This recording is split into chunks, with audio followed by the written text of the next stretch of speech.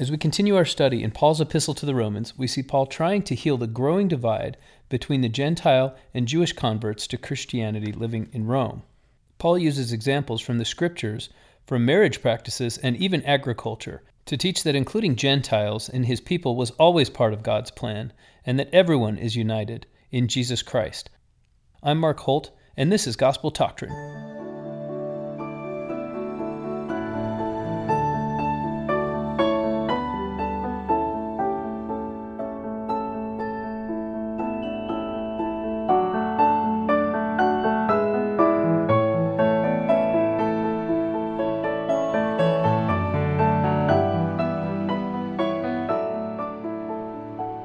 Welcome to another episode of Gospel Doctrine. If you're just joining us, this is a podcast where we discuss the Come Follow Me lessons in the Sunday school curriculum of the Church of Jesus Christ of Latter-day Saints. Today I'd like to give a shout out to a few people, specifically the people I met with this last week who mentioned that they're spreading the word about the podcast, which always touches me a lot. So I'd like to shout out to Laura in Salt Lake, to Scott in Park City, and to Melissa, Jacob, Joel, and Will in Raleigh. And Joel and Will, just like to say, you two are probably the youngest people who've ever been excited to meet me because of my podcast, and I was very, very touched by that. Also, I send a shout out to Camilla in Rexburg. Camilla let me know that she puts her new 3-month-old baby to sleep listening to my podcast, which is not the purpose it was originally intended for, but I do approve that use.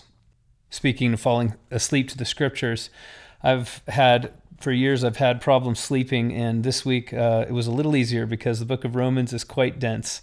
So I found myself dozing off more than once while reading this week's lesson. So if you find the language of Romans a little dense, a little difficult, you're not alone. Nevertheless, extremely profitable, a wonderful book, and has a lot to teach us, as we'll find out. As always, if you have questions, please email me at gt@gospeldoctrine.com. Now, I'm going to do something new with your questions. I don't have a question. It's interesting. I have a lot of listeners, but I don't have a question every week about the scriptures. And sometimes I ask people who tell me they're listening, I ask them about that, and they always say, I wish I knew more so that I could ask questions, which always seems to me to miss the point of questions. However, I thought I'd try something new, which is I'd invite you to, if you have a question about anything in life, if you have a question about how to handle a problem with your family or how to deal with returning home from a mission, whatever it might be, send it into the show, gt@gospeldoctrine.com, and I will try to use that week's lesson to illustrate my response to what your question is. And if not, then I will pull some scripture in, and maybe we can begin a scriptural conversation that is more applied to us today, and I'll begin the show with that every week if I get enough of your responses. Also, of course, I appreciate your reviews, especially your iTunes 5-star reviews. They are very helpful in helping new people discover the podcast and begin listening. And this week we just launched on Spotify. So if you'd like to listen to the podcast on Spotify, please let me know how that works for you, since I am not a subscriber. Okay, the book of Romans, second part. If you'll remember, last week we spent some time learning some Greek and Hebrew words that helped us to understand what Paul was getting at. So I'll briefly review those. First of all, we have the works that Paul talks about. So in Romans, and the reason I'm going over these is because they will figure into all of the Pauline epistles as we're beginning to study them. So it's profitable now to learn these words. When Paul talks about works, especially when he is addressing a community of saints that includes both Jews and Gentiles, he's generally talking about works that are included, the commandments that are included in the Torah. And these works, the Greek word is erga. And so whenever we talk about works, it's these works, these erga, that are considered by many Jewish saints to lead them towards salvation. And especially Jews who have not yet been converted to Christianity, they believe that in many cases that it was their works that would save them. When Paul talks about grace, this word is, the Greek word is charis, And you can recognize that as the root of our charity. So this is the love of God. It's the disproportionate love that God feels toward mankind, this covenant love. And we likened it last week to the love of a mother for her children, but even more so. The Old Testament equivalent of that is chesed. Now, when Paul talks about righteousness, that's an interesting word, because in the Old Testament there are two Hebrew words that that most often are rendered in English as righteousness. One is chesed, this covenant love, this disproportionate love that in the New Testament we find expressed as the word grace. And the other is tzedakah. And tzedakah is the expression of righteousness in a more classical sense, right action, but also right relationships. So Paul expresses that idea with the word justification. So when our relationship with God is put right, he calls it being justified. And specifically in today's lesson, he describes Abraham as being justified before God, or it was counted unto him for righteousness. And that means that Abraham was considered to be in a right relationship with God. So the concept of grace and the concept of justification are closely tied together by their Hebrew and Greek roots. Now, the reason that I mention Hebrew is, although Paul wrote these letters in Greek, Paul's native language was, or at least a language that he learned very early on, and the language of his original religious instruction would have been Hebrew. And so the concepts that he brings to life in Greek would, for him, have existed in his heart in Hebrew. And so Paul, I imagine at least, that Paul was writing these letters, he was translating in his mind from Hebrew to Greek as he wrote. This is my guess. So that's why I mentioned these Hebrew words. The Hebrew concepts, the concepts from the Hebrew scriptures are underlying what Paul writes about in Greek. Finally, we mentioned that last week we talked about how pistis is this idea of faith. It's the word that's most commonly rendered faith, but modern scholars more and more are beginning to see an aspect of pistis that goes beyond mere belief and goes into choice and even loyalty or allegiance. And so what we talked about last week is when we read faith, we can substitute the word allegiance rather than simply belief. So those are some of the concepts that understanding the vocabulary will bring in.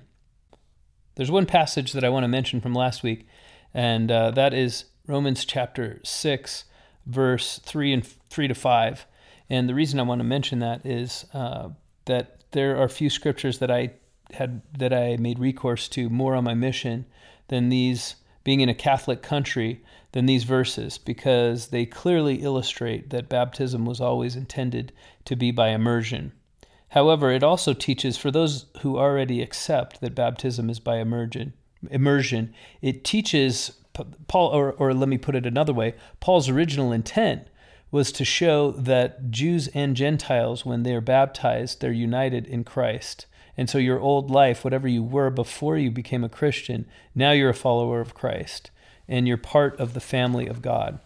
And when you're reborn, we'll talk a little bit when it comes up in the lesson about what it means to be reborn. So that's Romans 6, 3 through 5. Okay, so our lesson begins in Romans chapter 7, and Paul starts the scriptures from this week's lesson by likening the law to a woman who's married to a man who dies. So Paul says, of course, the law is binding on you Jews. The law, meaning the Torah, the law of Moses, it's been binding on you throughout human history. And all of a sudden, for you to find yourself free of it feels very strange. But let me liken it to this woman. She's been spending her whole life married to a man. There was no way that she could marry another man while her husband was alive. It would have been adultery. But when her husband dies, then she can feel free to marry another man, and she's not committing sin. Paul likens this to what happened when Jesus Christ worked out his atonement.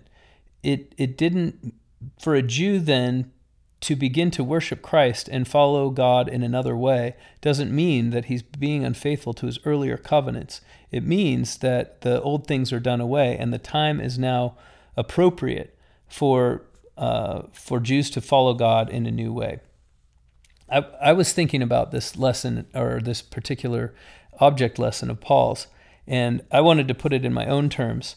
I may have mentioned before that I run an aviation business. So when a pilot is training, oftentimes they have recourse to a simulator, and this to me feels like a very illustrating example. So I'll share it with you. So a pilot training in a simulator has certain actions that they'll perform and certain things that are taken really seriously and certain things that are not.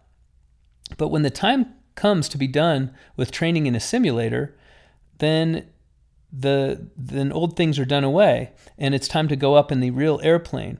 And so what the point of Paul's talking about the law is to say, look, you think that these erga, these works of the law have been saving you, but all they were was pointing you to something that was going to be real. The law was simply a type of Christ. Salvation didn't come through the law.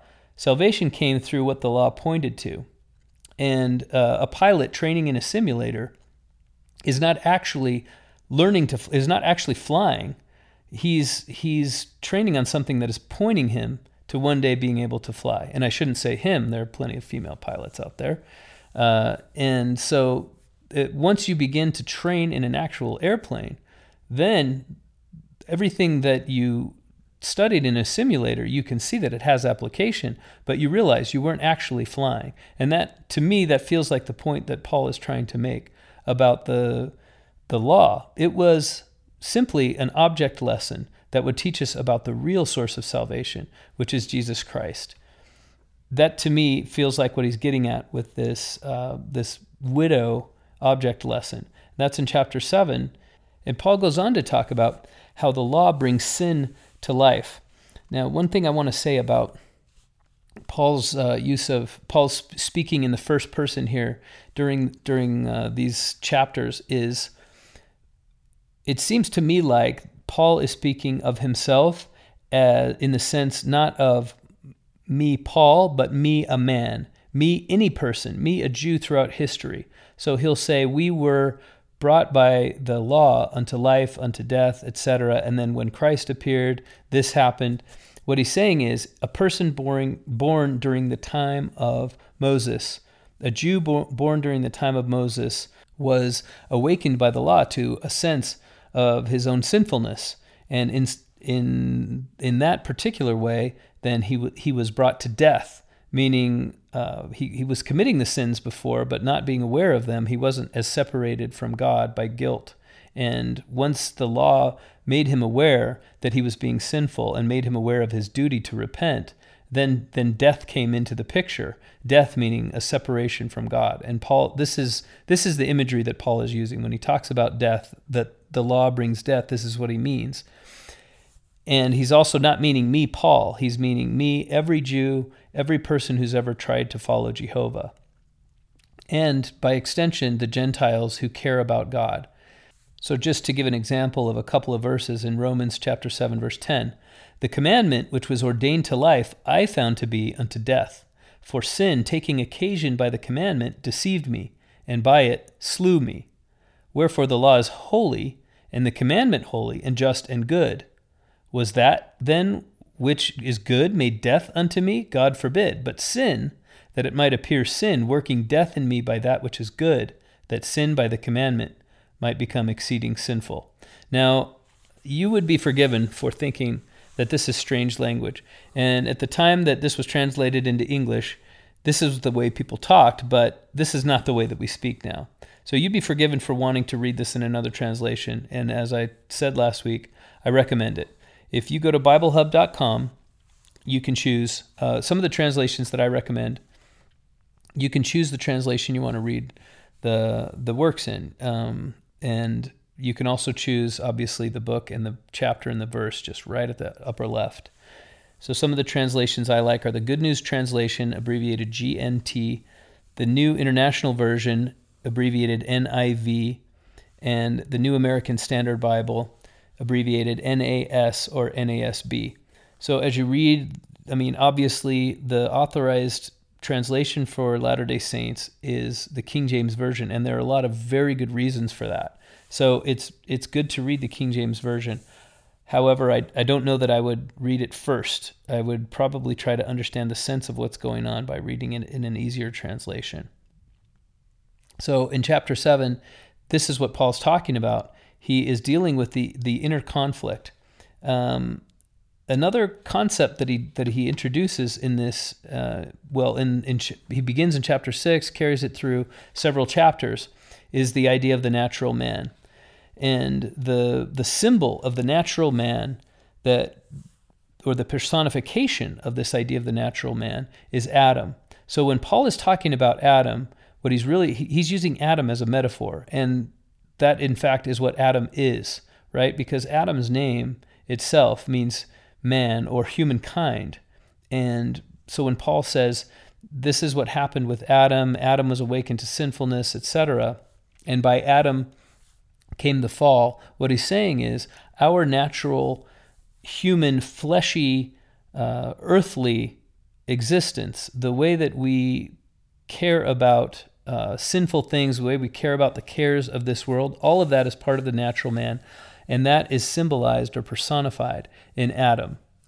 And what Paul calls Christ is the second Adam. And so by contrasting Adam with Jesus Christ, Paul is contrasting our carnal existence and the way we think carnally or the way we succumb to temptations with our spiritual existence and the way we're willing to be humble before God and choose righteousness. So this is an ongoing contrast that Paul makes. And whenever you hear him talking about Adam, this is what he means. He's talking about the natural man. And one thing that I'm going to do, if you're hearing echoes of Mosiah chapter 3, verse 19, then you're not wrong. There is a very high correlation between several of the ideas expressed in Romans and the ideas expressed in the Book of Mormon. And what I did was, after I finished reading the lesson, I went back and I made a list of every time I felt like something evoked a powerful or specific passage in the Book of Mormon and made a note of it. So that's how we're going to end the lesson today, is me going back and discussing each of those. But for right now, we'll skip the obvious, what to us feels like an obvious parallel with the Book of Mormon, and just talk about what Paul's discussing. So Paul begins to talk about how the natural man leads unto death. And this is powerful imagery, because when you read the story of the fall, that was the promise, that was the curse that was given to Adam and Eve, that if they were to eat of the fruit, then in that day they should surely die. And what did Christ say? That if you follow me and if you believe in me, or if you are willing to partake of this water, the water of life that I give you, that it will be a wellspring springing up unto eternal life. So Christ was promising life, and through his death he would bring eternal life. And Adam's promise was death. And so Paul continues this imagery at the end of chapter 7, saying that the natural man works in me to bring me to death.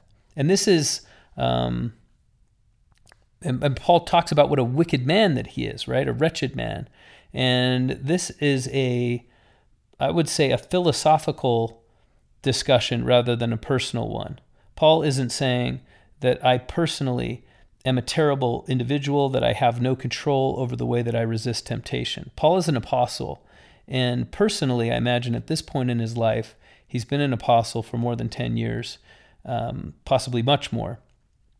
And he's obviously a very righteous individual, very susceptible, very willing to listen to the yearnings of the Spirit. However, so this is what he's speaking philosophically. He's saying the natural man that not only exists in all of us, but has existed throughout the history that we have in the Scriptures, the history of the Jewish people. The natural man that we can see leads unto death. So when he says I, he's speaking almost in the sense that Adam means man. He's saying I, a person. I am subject unto death when I listen to the natural man. And then he calls forth these images from different scriptural characters, saying, look, God was merciful unto this person or group because they listened to his voice and was willing to give them glory. And this other person or group fell out of favor of God because of their choices. One of the main points or motivations that Paul had in writing the epistle to the Romans is to heal what he saw as this bitter division or even strife between those who had been converted to Christianity among the Gentiles and those who had first been Jews. Now, it was Jews that brought Christianity to Rome.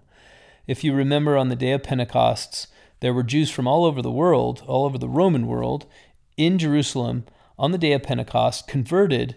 3,000 people converted in this miraculous appearance of the Holy Ghost, or this miraculous visitation. And then they went back home and they took their belief with them. And some of them remained for a time and lived in community with the saints in Jerusalem, and then took this burgeoning faith and created a community back home. These communities became known as churches. The Roman community was a thriving one, and Jews began to join themselves to the faith as well. Now, before Paul had written this epistle, the Jews had actually been exiled or expelled from all of Italy. And so there was a division artificially created by Claudius, the emperor, that the Christian or the Gentile converts to Christianity could remain behind. So they stayed in Rome, and one can presume even increased their numbers. And they began to see themselves as the entirety of that church. When the Jews then, a few years later, were allowed to return, they came back to find that these Gentile converts, they considered themselves the core of the church in Rome, rather than the Jews who had originally brought it there. And the things that they disagreed about were things like, how do we treat the Sabbath day? How do we treat Jewish festivals? And how do we treat the law of circumcision and the dietary laws that are contained in the books of Moses? The Jews considered those things, having been culturally reared with them and having had those things inculcated not only in their own lifetimes, but for generations and centuries, they were extremely important to them. And so Paul addresses this, and we'll get into that a little bit. But that's the part of the point of this epistle is for Paul to point out to them that being a literal descendant of Abraham is not how you become the seed of Abraham. If you remember, the Abrahamic covenant is God promised Abraham that through his seed should all the kindreds of the earth be blessed. And so it's not just his literal descendants, but it's whatever is, quote unquote, his seed. And the reason I say quote unquote is because Paul takes this word and he loads it with an extra meaning. And later on, John, when he writes the Gospel of John, would take what Paul had, this idea from Paul, and expand upon it. And I'll talk a little bit about that. So when we get into chapter 8 of the book of Romans, then Paul continues his idea of comparing living under the law of Moses to living under Jesus Christ. So the law, the Spirit of Christ is making someone free, whereas the law almost is a prison. And the prison is that the law doesn't actually bring salvation. But when you live under Christ, you have the grace of God, this undeserved love from God that Christ is the mediator of. Christ is the deliverer of this love from God, whereas the law was not the means whereby that love would be delivered to man. And so man under the law was still in a prison. And as we discussed in chapter 7, that it was almost like the law would awaken man's faculties of his own wickedness unto death, unto spiritual death. But it's Christ that brings us into an awareness of the possibility of salvation, reconciliation, or as we mentioned before, justification, creation of a righteous relationship between us and God. And so that idea of reconciliation, the understanding that we have today of what the atonement means for us, this all comes from Paul. And not just in the epistle to the Romans, but in all of Paul's epistles, he talks about how we can make ourselves right with God through Jesus. And the idea of making ourselves right with God through Jesus instead of the law is what Paul hopes will unite the Gentiles and the Jews among those in all of the places where he writes to. Chapter 8 is where one of the most notable, the most memorable verses occurs, verse 17. So he's talking about how we've all become the children of God. In verse 14, as many as are led by the Spirit of God, they are the sons of God. For ye have not received the spirit of bondage again to fear, but ye have received the spirit of adoption, whereby we cry, Abba, or Father. Abba is Hebrew. The Spirit itself beareth witness with our spirit that we are the children of God. And if children, then heirs, heirs of God, and joint heirs with Christ, if so be that we suffer with him, that we may also be glorified together. So this idea that we're joint heirs with Christ is found here in Romans 8:17, a wonderful and very inspiring idea. And he'll expand upon that in chapter 9. Another scripture, another passage worth mentioning is this question that Paul asks towards the end of chapter 8, which is, who shall separate us from the love of God? And I remember the first time I read that verse, I thought that he would answer the question positively. He would say, it's sin that's going to separate you from the love of God, or it's your own wicked choices, or it's wicked men, or it's, here's how you get separated from the love of God, and you've got to work your way back. But instead, he talks about all the things that we might pass through in this life, including sin and trial and tribulation and death. And Paul says in verse 37, in all things we are more than conquerors through him that loved us. I am persuaded that neither death nor life, nor angels, nor principalities, nor powers, nor things present, nor things to come, nor height nor depth, nor any other creature shall be able to separate us from the love of God, which is in Christ Jesus our Lord. So instead of a positive answer, he gives a negative answer. Nothing. Who's going to separate us from the love of Christ? Nothing. The love of Christ is so powerful that it can penetrate all of the roadblocks that we throw up before it, and it will eventually reach us. In other words, this is a message of hope, that we think that we are beyond reach, that somehow our own sinfulness is special, that we have put ourselves beyond the power of God to save. The message of the gospel is none of those things can separate us from the love of God, which is in Christ Jesus our Lord, and that Christ actually is a powerful enough Savior to reach us. I'm reminded of the movie Amazing Grace. If you've never seen it, I totally recommend it. It's about a man who spent his life trying to abolish the slave trade in Britain, and one of his mentors was this man who'd been a captain of a slave ship, and he had become aware of his great wickedness in bringing slaves to the New World. He dedicated his life to God.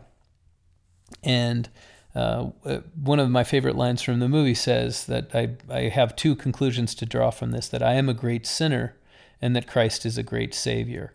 And so whenever I think, okay, I've done something awful, then I think, this man was a slave trader. I mean, you can't get any worse than that. And he felt the love of God that penetrated through all the years of his sinfulness and all the murders that he committed and all the terrible ways in which he treated his fellow man, and brought salvation and love to him. And if to him, then why not to me? God cannot be separated. The love of God cannot be separated from us. That's in Romans chapter 8.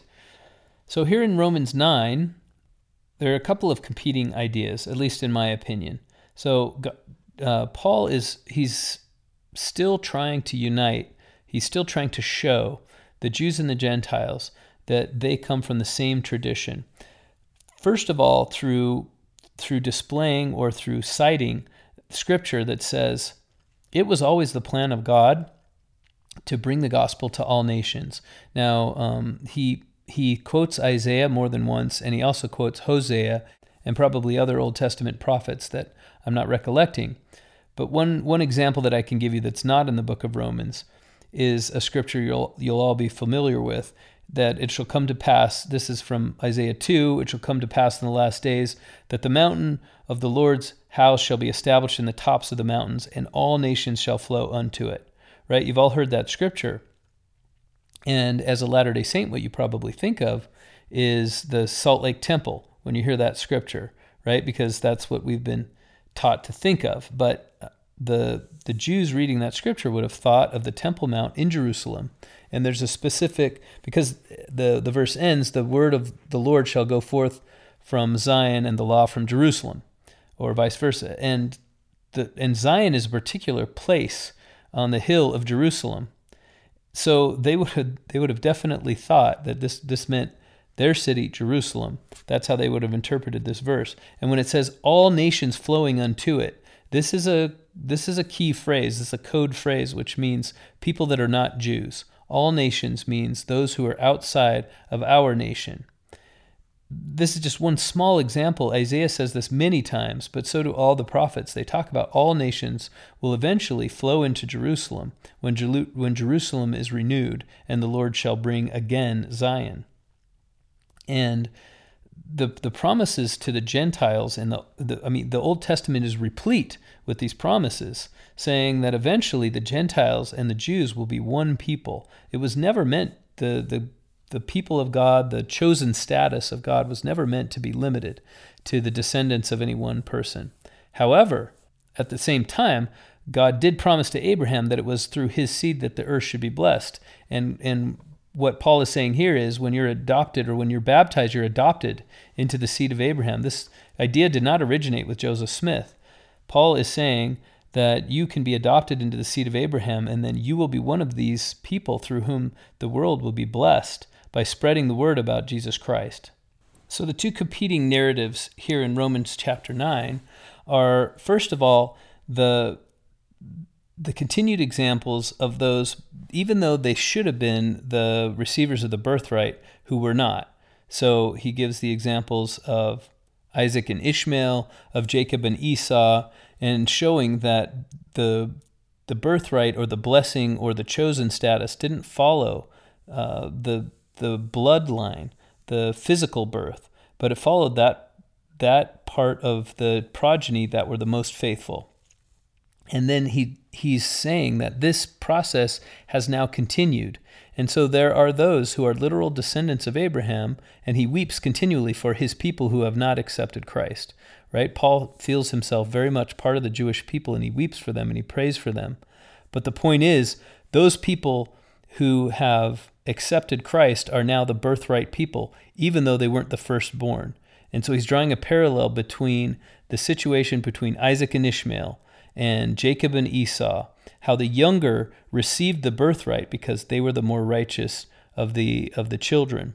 The parallel between those examples and the Jews and the Gentiles. So the Gentiles in this scenario are the second-born children who are the more righteous, who are now willing to receive the birthright.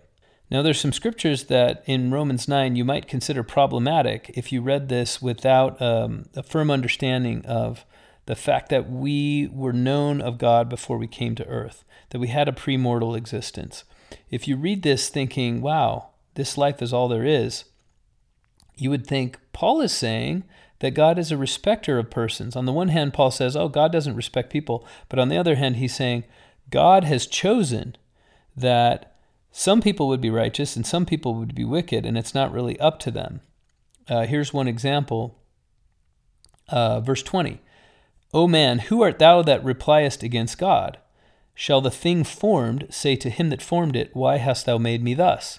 Hath not the potter power over the clay of the same lump to make one vessel unto honor and another unto dishonor? What if God, willing to show his wrath and to make his power known, endured with much long suffering the vessels of wrath fitted to destruction? So, on the one hand, it feels like God is saying that Paul is saying God ordained people to be wicked, and they didn't really have a choice in the matter. That doesn't feel very fair. But actually, read verse 22 again. What if God, willing to show his wrath and to make his power known, endured with much long suffering the vessels of wrath fitted to destruction? So continuing this potter metaphor, how he's made things into clay. Vessels are people. And God, he's saying that God, if some people are more fitted to destruction, or in other words, they find it harder to be obedient, then God gives them greater mercy. Or in other words, let's say that people do come to earth with different natures, and some of them are more fitted to obedience, and some are more fitted to destruction. That God, those who are more fitted to destruction, are going to be treated by God with greater mercy. And from those who are more fitted to obedience, God is going to expect more. And this brings up an idea that we discussed last year during our Old Testament studies, that Tim Mackey, one of the Bible commentators that I like to quote from, he is called the myth of religious fulfillment. And we talked about this when we discussed the books of Job and the book of Ecclesiastes, which is the idea that because I'm worshiping God and because I'm really trying and because I've accepted God and I'm humbling myself, that life should go easily for me, that I should be prosperous. And in fact, this appears to be the promise in much of the scriptures, that God will deliver you from your trials if you just worship him and follow him. And that is a real promise from God. At the same time, the assumption is that then life would be fair. And so that's what Paul is dealing with here. He's saying the assumption that life is fair is not actually an accurate representation of how God works. If you think that life is going to be fair, then it's not true in the short term. It's not true when we look at it with our mortal eyes. It's only true when we see it with our immortal eyes. We know that God will show more mercy to those people who are naturally less inclined to be obedient. And we don't get to have all of that information now. So in the book of Ecclesiastes, when we read, everything is vanity, this wasn't a pessimistic idea, and it also probably wasn't Solomon writing the book of Ecclesiastes, right? The book of Ecclesiastes was written, many scholars think, centuries later. It was written to be an object lesson, using Solomon as a fictional narrator, saying, don't you think this is all vanity for us to believe that life is supposed to be fair?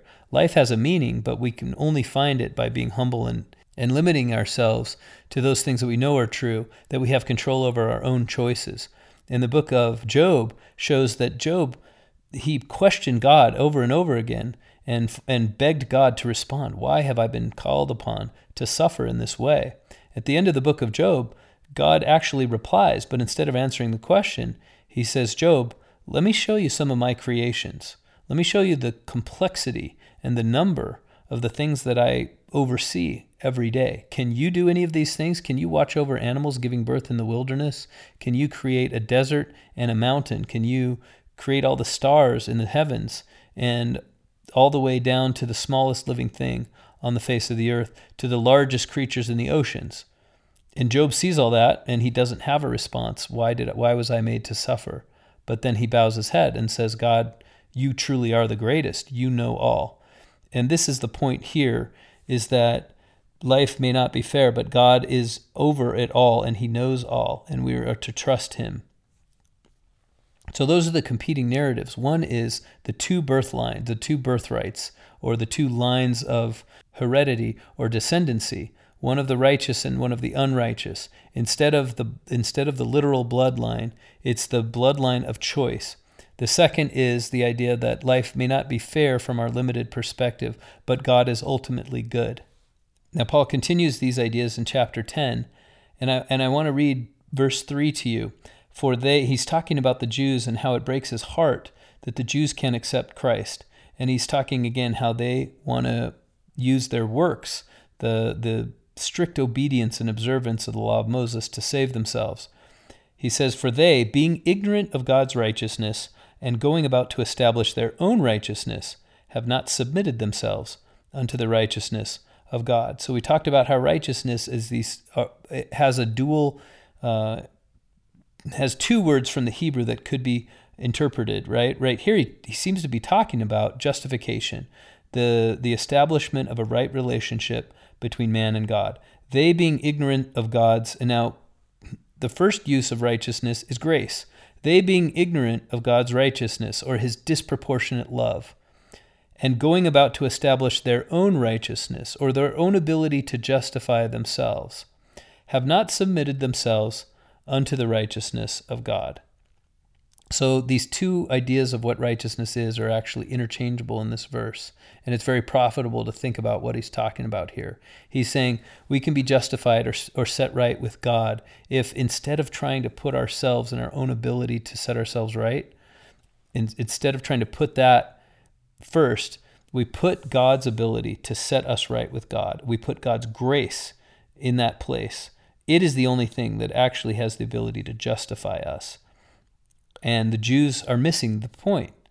As he says in verse 4, for Christ is the end of the law for righteousness to everyone that believeth. So we earlier talked about his object lesson of a woman whose husband died and then she's free to marry another. And my object lesson of a pilot who's training first on a simulator, but then when the time comes, he's ready to actually take flight. This is Paul's idea of this is where he says, Christ is the end of the law, and not meaning the chronological end, but meaning the aim. Christ was the thing that the law was always pointing to. He was the end of the law for righteousness to everyone that believeth, meaning that the law was always aiming towards Christ for us to be justified or put right with God, and all we have to do is accept him and believe, and the Jews aren't willing to do it, or the Jews that don't accept Christ, this is their problem. So going back to verse 3, they're establishing their own righteousness. And as I read this, I was reminded of the parable of the pounds. You may remember we discussed this parable. It's similar to the parable of the talents, but it's these servants. A king goes into a far country, and when he comes back, he sets servants over some of his, he gives them stewardship over some of his riches, and he says, when I come back, I want to see what you've done. And when he comes back, those who have doubled their worth or their investment, he puts them over 10 cities. If you have these pounds, then I'll put you over, if you have 5 pounds, I'll put you over 5 cities. If you have 2 pounds, I'll put you over 2 cities. The point of that parable was that these were not profitable servants, right? They made a little bit of a return on their investment, and all of a sudden, he vastly and disproportionately increases their authority and their blessings. So this king that is obviously likened to God is not looking to reward man according to the just rewards of their deeds. He's actually looking to disproportionately reward them.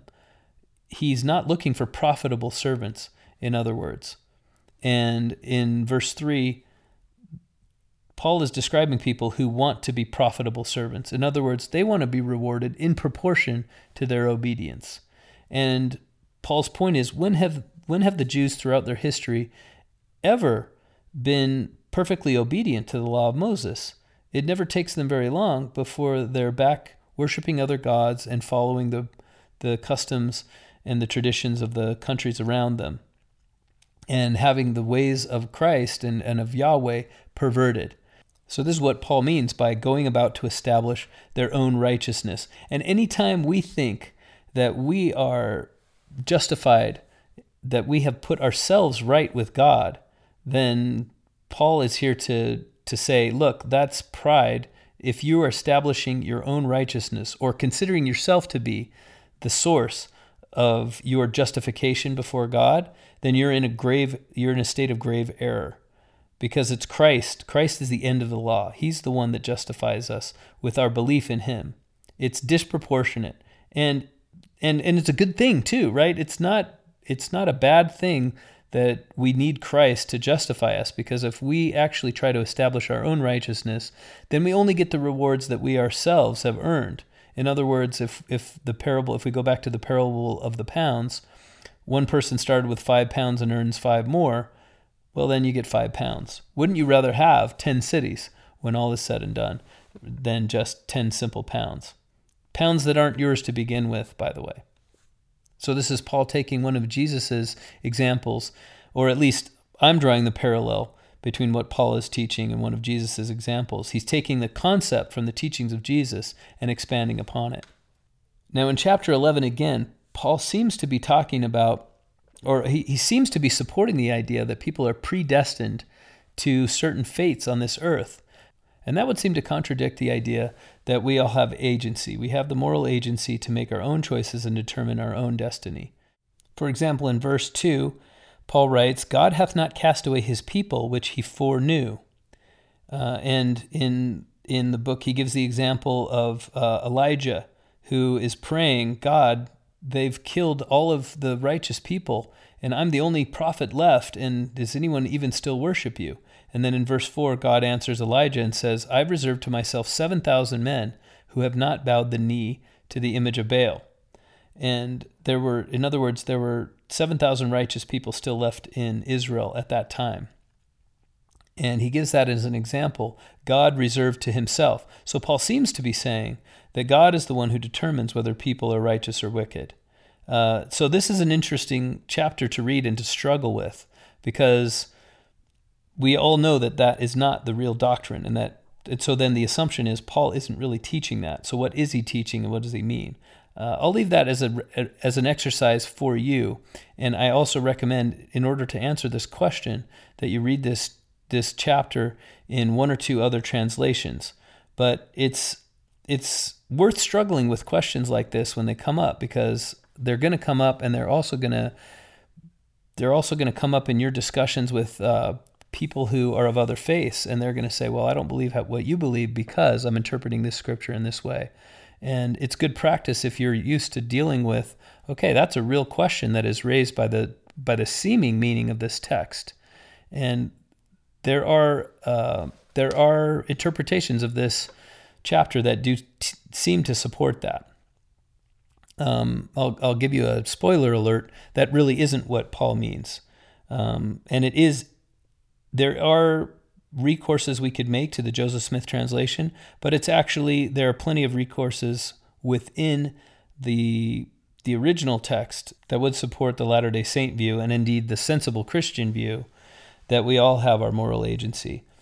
And it would support the Latter-day Saint view that God knew us before we were born. In the final part of this chapter, he actually makes reference to a metaphor or an allegory between the children of Israel and the Gentiles and tame and wild olive trees.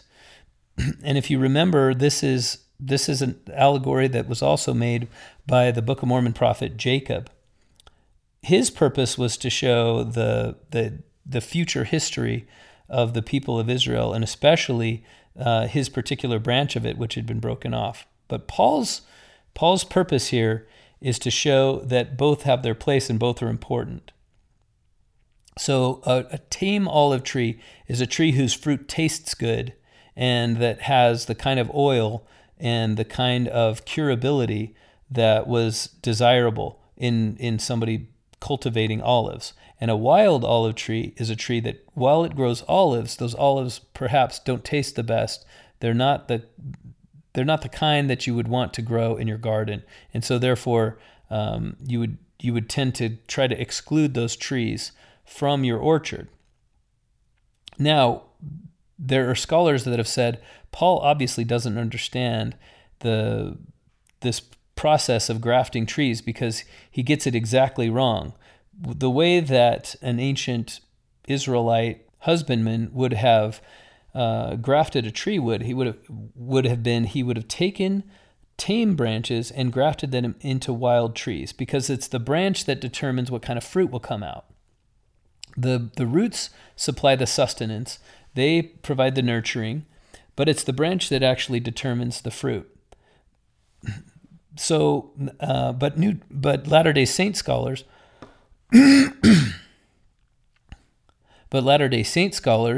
have pointed out or advanced the theory that Paul knew exactly what he was doing, and he was using an image that was purposely wrong, right? It was surprising. Anyone hearing it would say, wait, that's not the way it's supposed to work. Tame branches are supposed to be grafted into wild trees. Why are you talking about wild branches being grafted into tame trees? So Paul is likening the Gentiles to wild branches. They come from these undesirable trees that are bearing fruit that is bitter, perhaps, and somebody is grafting in order to save the health of the root of the trees in the orchard. They're taking these healthy branches from outside and they're grafting them in. And Paul's point is, look, we can be surprised because these wild branches, even though they're wild branches, they've been grafted in, and the root is what is more powerful. You Gentiles, you're the branches. Do you think that you are actually giving sustenance to the roots? No, it's the roots that are nourishing you. And the roots are so powerful that you are going to give, you've been grafted into this tree, you're going to give good fruit, which is not what somebody would expect. We would expect a branch to govern what kind of fruit is going to come out, but it's actually going to be good fruit that comes from your wild branches. And he also says, don't have so much pride then, you Gentiles, because you've been grafted into a tree that pre-existed you. And the Jews have been the ones who have brought it to you, had delivered it to you. I'm reminded of the scripture in the Book of Mormon that talks about the Bible, right? And how people in the last days would say, a Bible, we need no more Bible. And then he says, this is in 2 Nephi, I believe, and then he says, would you even have a Bible if not for the Jews? Have you thanked the Jews for their Bible that they've delivered unto you, right? And so the point is, be grateful for this rich religious history that you have that has only been brought to you by the suffering of generations and centuries worth of Jews. And then to the Jews, he says, don't despise these Gentiles because they're newcomers, because they're giving a lot of fruit, and also they're keeping the roots healthy so that one day the original branches can be grafted back in. So Paul simultaneously is accepting towards the Gentiles, and he's also having a lot of hope and optimism about the future of his own people, that one day they'll all accept Jesus Christ. And finally, what could be more unifying than discussing all the people of God as being branches on the same tree? They're not meant to be in competition with each other, but in cooperation. So I'm going to read a few of these verses.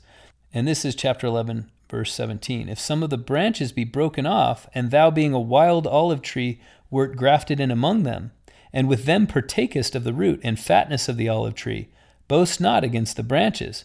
But if thou boast, thou bearest not the root, but the root thee. In other words, you're not sustaining the root is sustaining you. You're just a branch. Thou wilt say then, the branches were broken off, that I might be grafted in. Well, because of unbelief they were broken off, and thou standest by faith. Be not high-minded, but fear, for if God spared not the natural branches, take heed, lest he also spare not thee. So those branches that were broken off, they were broken off for a reason. And if you have pride, then you will also be fulfilling that same reason, and you could be broken off just as easily. So he's urging humility on both sides, and this is what is required for people to be united. He's saying we need to be united. Paul expands upon this idea. Well, let me put it this way. This is an expansion upon an idea that we will read later in the book of Corinthians. But Paul has already written his epistle to the Corinthians before he writes this epistle to the Romans. And you remember he talks about the members of the church being one body. And just because you're a hand or a foot doesn't mean you can say, well, I'm a foot and we don't need any hands or we don't need eyes, right? Everyone is important in a body. And here he's saying every branch is important on a tree. So this is a development of that idea that we'll read a little bit later, that it is humility and unity that are important in the body of Christ. Chapter 11 is terminated by Paul writing what is called a doxology, which is a short hymn of praise to the power and mercy of God. And this is very much in the style of an ancient Hebrew prophet, an Old Testament prophet. And just as Jesus and Stephen took their place in the tradition of Hebrew prophets, this is an example of Paul taking his place. If you were to include, just tack on the New Testament to the Old Testament, you would find that so much of what they've written fits right in with this tradition. If it had been written in Hebrew, it would fit right in, because the way that they first make their admonishments and then make a poetic pronouncement of praise or supplication for God's help at the end is exactly how the ancient Hebrew prophets used to do it. They mixed their teachings with their poetry, and sometimes they were one and the same thing. And this is what Paul is doing. And that begins in verse 33. Oh, the depths of the riches, both of the wisdom and knowledge of God. How unsearchable are his judgments, and his ways past finding out. We're going to read this again at the end when we talk about parallels with the Book of Mormon. So on to chapter 12. Paul makes an interesting request in verse 1. He says, I beseech you therefore, brethren, by the mercies of God, that ye present your bodies a living sacrifice, holy, acceptable unto God, which is your reasonable service. This is a rich, rich verse. When Paul talks about sacrifice, you might be thinking, oh, God wants me to make sacrifices for him. He wants me to serve other people. He wants me to do what's right. But when Paul uses the word sacrifice, he means one thing, and that is the sacrifice brought to the temple in Jerusalem. So when he talks about living sacrifice, this is a contradiction in terms. You don't bring a sacrifice unto the temple to have it be alive. The sacrifice, the lamb, is brought to the altar, and it is slain there, and its blood is rubbed on the corners of the altar, or sprinkled around the floor of the altar, or it is taken into the tabernacle and sprinkled in the Holy of Holies. It has a purpose, and the purpose is the blood. The purpose is the death of the sacrifice. So Paul is requiring us to think deeply when he says, make your bodies a living sacrifice. We're meant to think, wait, how do we do that? What does that mean? When I was thinking about this, the example from the scriptures that illuminated it the best was the example of the prophet Samuel. So if you remember, Samuel's mother Hannah was in the temple praying, God, open up my womb. I have never been blessed with children. And she receives a promise from God, if you will bring your firstborn unto me, then I will open up your womb. And she does. And that her firstborn is her son Samuel. And she brings him, and he's a Nazirite, or he's someone pledged to God from birth. And he lives his whole life in the temple, or his whole childhood in the temple. And then his whole life is pledged to God. And so Samuel becomes this living sacrifice, someone who lives in the temple and serves God every day. Instead of dying, he's still at the temple. And instead of his blood being poured out upon the altar, it's his blood, sweat, and tears being poured out for Israel. And this is what God through Paul is asking of us, is to make, when he says, make your bodies a living sacrifice, don't necessarily go to the temple and live there and serve your days as a high priest. However, do what Samuel did, which is give yourself to God from your birth and live your whole life in service to your fellow man, in helping other people come unto God. This is a really powerful request that Paul is making. It's no light request. He's saying change everything about your life. And so a lamb that was brought to the temple, if you recall, these lambs were to be without blemish. And when they were killed, no bone of theirs was to be broken, right? They were to be pure sacrifices. And there's nothing wrong with a lamb that has a spot on its fleece, right? It doesn't mean that the fleece is bad, or it doesn't mean that the meat is going to be any worse. Nevertheless, those lambs were not acceptable as sacrifices. The lamb had to be without external blemish. And so what sort of sacrifice are we going to be if we were to be delivered unto the temple and serve God all of our days? Would we be a lamb without blemish, and would we be willing to dedicate ourselves to God in that way? So he says, so let me read this verse again now and see if you can extract more meaning from it. This is Romans 12, verse 1. I beseech you, therefore, brethren, by the mercies of God, that ye present your bodies a living sacrifice, holy, acceptable unto God, which is your reasonable service. Be not conformed to this world, but be ye transformed by the renewing of your mind, that ye may prove what is that good and acceptable and perfect will of God. So can you see now that Paul is saying how important it is for us to be truly humble, because we have such an important task and a huge undertaking set before us, which is to actually serve Christ in the way that he deserves to be served, so that we can be justified, we can be put in a right relationship with him.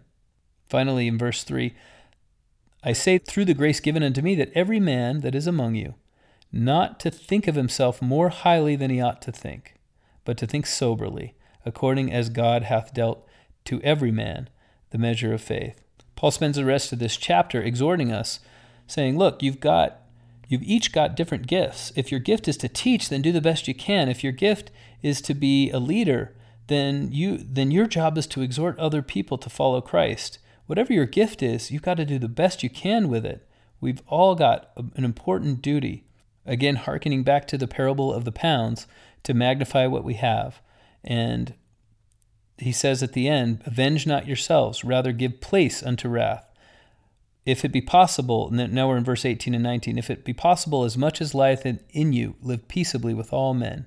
If thine enemy hunger, feed him. If he thirst, give him drink. For in so doing thou shalt heap coals of fire on his head.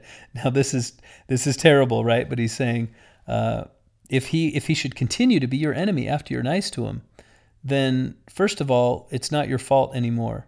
Then his condemnation will be greater. But the implication also is, I think, underneath that it might just be that you are reconciled with your enemy. And then he ends this with the verse from which we get our title for this week's lesson: "Be not overcome of evil, but overcome evil with good." We talked about this idea a few weeks ago when we discussed how Joseph told his brothers when they came to him after the death of their father, and they said, look, now we know Jacob is dead. You're going to take your revenge on us for selling you into slavery. And Joseph says, no, I forgive you. Look what God has done. You meant evil unto me. You sold me into Egypt. But God has taken that evil and he has turned it unto good. Look at how I've saved everyone alive. I've been the instrument in God's hands in saving an entire nation alive. How could I have done that if you hadn't sold me into Egypt? So of course I forgive you. And this is what Paul is asking us to do, is to do what Joseph did and take evil and through our faithfulness turn it into good. Chapter 13 is Paul's exhortation to those members of the church in Rome to be subject unto their earthly rulers. And he's even saying they're called by God to be in the positions they're in. This is one of the confusing things to the Romans about the Christian movement. On the one hand, every Christian goes around saying, our king is Christ the Lord, but also he's dead and he's alive again, and his kingdom is not of this world. And so the Romans are like, wait, are they an insurgency? Are they some sort of uprising? Or are they not? And then they say things like this, that your leaders, your rulers are called of God. Pay taxes to those to whom it is due. Give them your obedience. Be subject to the rule of law. Be good citizens wherever you are. This is powerful because now the sword is taken. Paul has just taken the sword right out of the Romans' hands. And they don't know how to deal with the Christian movement because it is, on the one hand, they're saying, I'm not going to worship Caesar as a god. I'm not going to worship Dea Roma, this goddess that represents the deification of the Roman Empire. I'm not going to bow myself down before your idols, the same way that Daniel and his brethren wouldn't bow themselves before the idols of the Persians. Nevertheless, I'm going to obey all the laws. I'm going to pay you all the taxes. I'm even going to say that God has put you in your place, and I'm going to give you a large amount of respect. And so the Romans are sort of confused by this, and it actually ends up, eventually, obviously, centuries later, the Christian movement ends up taking over the head of the Roman Empire. But while Christians are still persecuted, it takes a lot of the strength out of those efforts to be able to say, no, we believe that that Rome was put in its place for a reason, and that God is behind you, and that we're following you for a reason, and we're loyal to you. It's a powerful sort of nonviolent resistance to the idolatry of the Roman culture while following the laws of the Roman government. Now, we talked earlier about how, here in verse 14, we're going to revisit this. We talked earlier about how some Jews, it was really important to them about the Sabbath, the holidays, the dietary restrictions, and circumcision, etc. And to the Gentile converts, not so much. So now Paul is dealing with all of these things. He's saying some people will that will observe special days, and some people won't. Some people will eat only herbs, and some people will eat different meats that are forbidden to others. And he's saying the people that do that, they do it unto God. The people that don't do that, they don't do it unto God. So we can see now the maturity of the doctrine that began in the book of Acts, where Peter had the vision that the gospel was to be preached to the Gentiles. And then and while that vision showed up in the form of an allegory or a metaphor about food, it wasn't actually about food. It was showing that no person is unclean. Nevertheless, it quickly became about food, because then in Acts chapter 15, they had this general conference. What are we going to do about dietary restrictions, about circumcision? And it was decided at that time that they wouldn't be required to have it, but it was still very strongly felt that they kind of should do it. And as we can see, this is that was probably maybe 10 years after the death of Christ. And this is now 15 years after that, or 25 years later. So a lot of people consider that the epistle to the Romans was written in AD 57. And now we see that this is still going on, that people are still disputing about this kind of idea. Should we force others, or should we judge others by their adherence to the strictures of the law of Moses, even though it's been said by church leaders that they don't have to? And here Paul is saying, look, you don't have to, nor do you have to stop. The real problem is if you feel that you have the righteousness, or you have the moral high ground to be able to judge and look down upon somebody who believes differently than you in these things. You don't have that right. And in fact, it's actually the shame that comes from doing something you think is wrong that is the real problem. And to support that idea, I'm going to read from verse 14, where he says, I know and am persuaded by the Lord Jesus that there is nothing unclean of itself, but to him that esteemeth anything to be unclean, to him it is unclean. So in other words, if your conscience is telling you you're doing something wrong, then it's going to be wrong. This shame is going to follow you, whether or not it has been explicitly commanded that you are to follow what you believe to be right in this respect.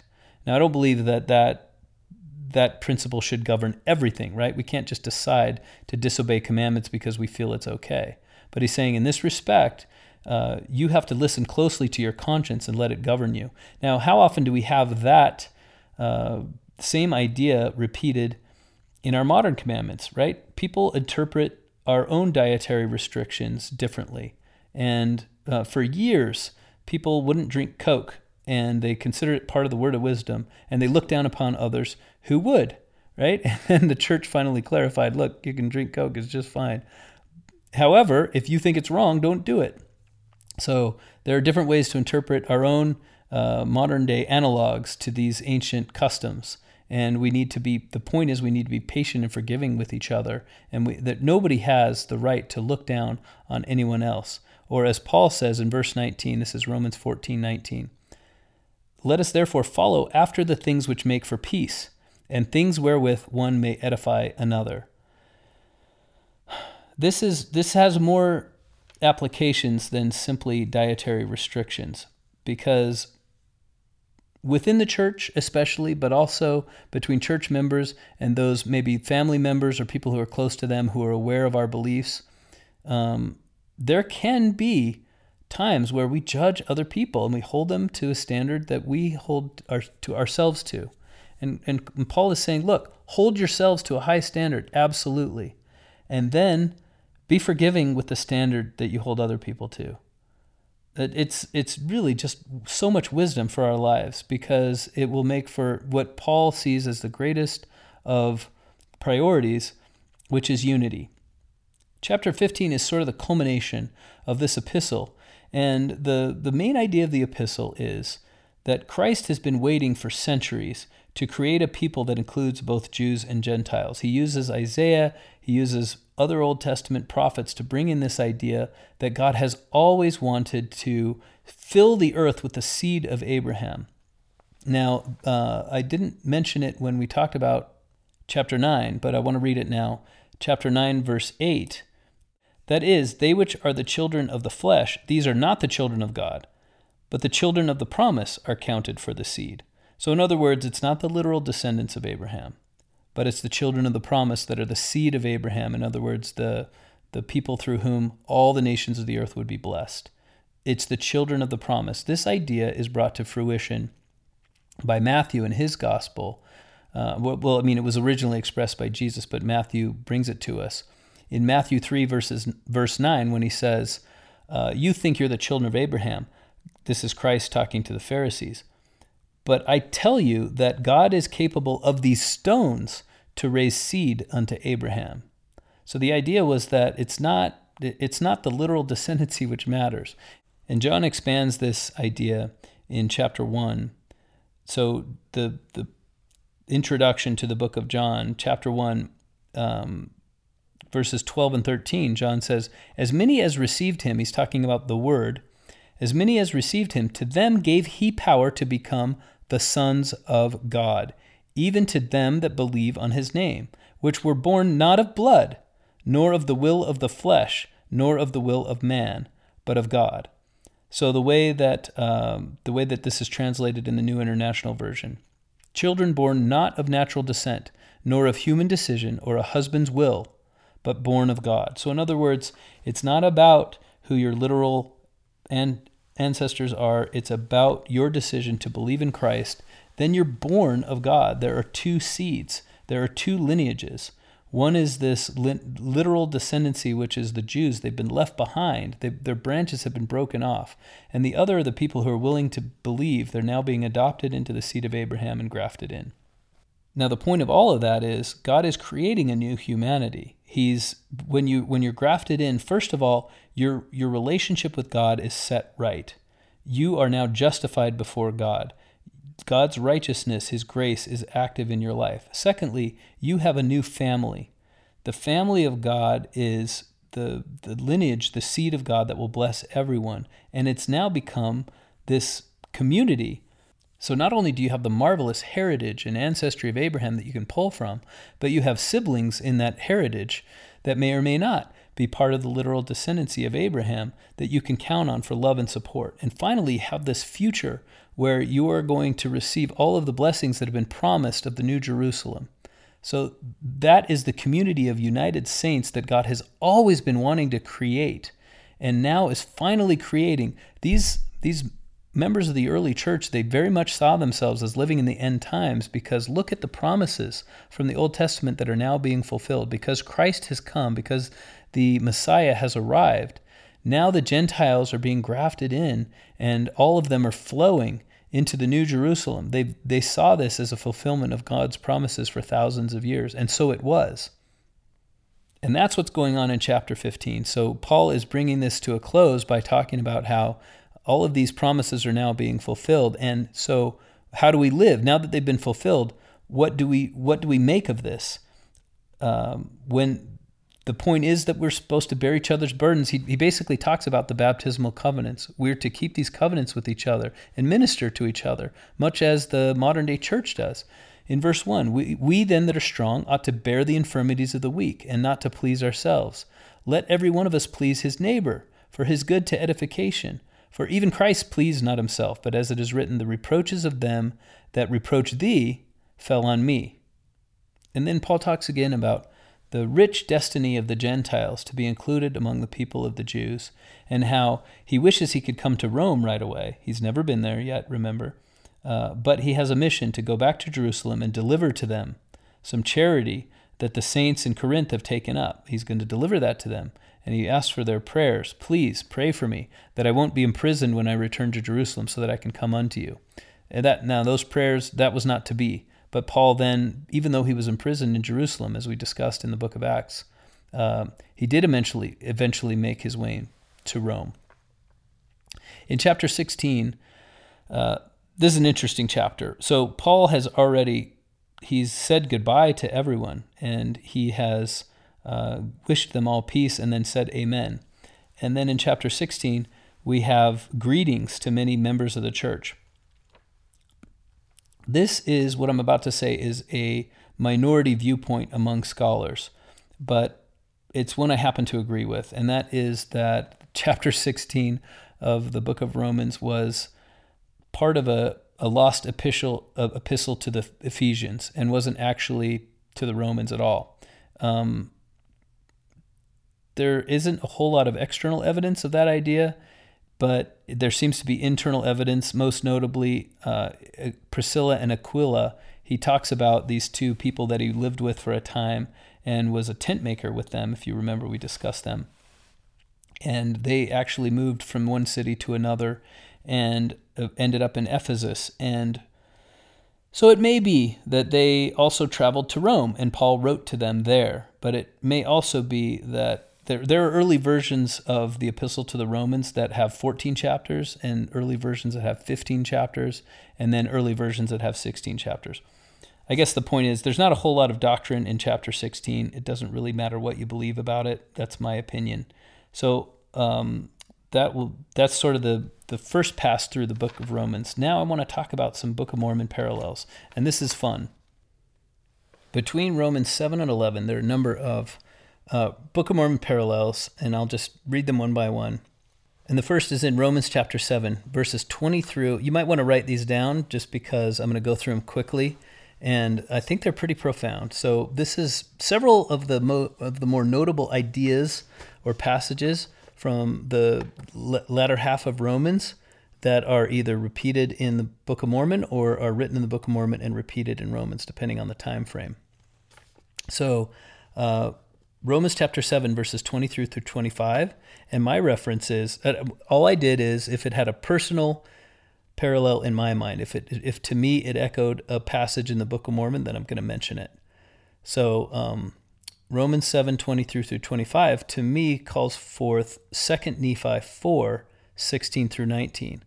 And in Romans 7, Paul is saying, I delight in the law of God after the inward man, but I see another law in my members, warring against the law of my mind and bringing me into captivity to the law of sin which is in my members. Or in other words, my body the flesh would want to follow the law of sin, but the spirit inside me wants to follow the law of God. And then in verse 24, Paul writes, O wretched man that I am, who shall deliver me from the body of this death? I thank God through Jesus Christ our Lord. So then with the mind, I myself serve the law of God, but with the flesh, the law of sin. Now Nephi writes in 2 Nephi 4, Behold, my soul delighteth in the things of the Lord, and my heart pondereth continually upon the things which I have seen and heard. Nevertheless, notwithstanding the great goodness of the Lord, in showing me his great and marvelous works, my heart exclaimeth, O wretched man that I am!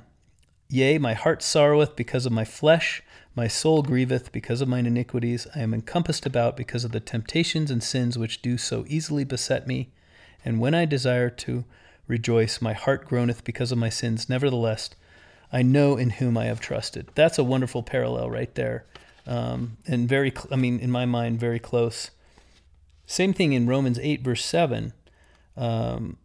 Because the carnal mind, and I would actually say Romans 8, 6 through 10, but I'll read verse 7. The carnal mind is enmity against God, for it is not subject to the law of God, neither indeed can be. And the link that I have from this is to Mosiah 3, 18 and 19. But you remember that scripture. The natural man is an enemy to God and has been since the fall of Adam and will be forever and ever. Again in Romans chapter 8, verses 24 and 25. For we are saved by hope, but hope that is seen is not hope. For what a man seeth, why doth he yet hope for? But if we hope for that which we see not, then do we with patience wait for it. And in Alma 32:21, Alma says, Now as I said concerning faith, faith is not to have a perfect knowledge of things. Therefore, if ye have faith, ye hope for things which are not seen, which are true. In Romans chapter 8:31, Paul writes, What shall we then say to these things? If God be for us, who can be against us? And to me that called forth 1 Nephi chapter 4 when they're going to get the plates. And in 1 Nephi 4 verse 3, then Nephi says, Behold, ye know that it's true that gods can support us. Ye also know an angel has spoken unto you. Wherefore can ye doubt? Let us go up. The Lord is able to deliver us, even as our fathers, and to destroy Laban, even as the Egyptians. Now we discussed the allegory, Paul's allegory of the olive tree, and that is Romans 11, verses 16 through 24. And that has a parallel to the entire chapter, the longest chapter in the Book of Mormon, which is Jacob chapter 5. So I won't read either of those, but that's Romans 11, 16 through 24. That's a very fun parallel. Finally, the doxology that I mentioned at the end of Romans chapter 11. I'm going to read this now. I promised to read it in its entirety. And then I'm going to read the Book of Mormon parallel. So this is Romans 11, 33 through 36. And listen to the words that he uses. "Oh, the depth of the riches, both of the wisdom and knowledge of God. How unsearchable are his judgments, and his ways past finding out. For who hath known the mind of the Lord, or who hath been his counselor?" Now I'm going to read from Book of Mormon, Jacob chapter 4, verse 8. "Behold, great and marvelous are the works of the Lord. How unsearchable are the depths of the mysteries of him, and it is impossible that man should find out all his ways. No man knoweth of his ways, save it be revealed unto him. Wherefore, brethren, despise not the revelation of God." In verse 10, this is Jacob 4, verse 10. "Wherefore, brethren, seek not to counsel the Lord, but to take counsel from his hand." Back to Romans chapter 11, now verse 35. "Who hath first given to him, and it shall be recompensed unto him again." In other words, who gives things to the Lord so that the Lord would pay him back? It's all the Lord giving, the idea being it's all the Lord giving to us. We don't give to God. Verse 36, "For of him and through him and to him are all things, to whom be glory forever." Back to Jacob chapter 4, verse 10. "Seek not to counsel the Lord, but to take counsel from his hand. For behold, ye yourselves know that he counseleth in wisdom and in justice and in great mercy over all his works." So that's a wonderful parallel to the doxology, this Hebrew-style poetry, even though it's written in Greek, of Paul. And I guess my point in making all those parallels is to show that what Paul wanted, this main idea of the book of Romans, was to show that everyone is united in Christ, and that when we choose to believe, when we choose to be born of God, we have a new family, we have a new future, we have a new relationship with God in righteousness. And this family of God is universal, whether you're part of the Gentiles or the Jews, or whether you're one of the branches that have been broken off and carried across the sea into the New World and live in Book of Mormon times, or whether you live in modern times. God has the same call unto us, which is to strengthen each other and to love each other, to be humble, to forgive each other. And all of this is possible because of the mercy and the grace and the loving kindness of our Lord Jesus Christ. In the name of Jesus Christ, amen.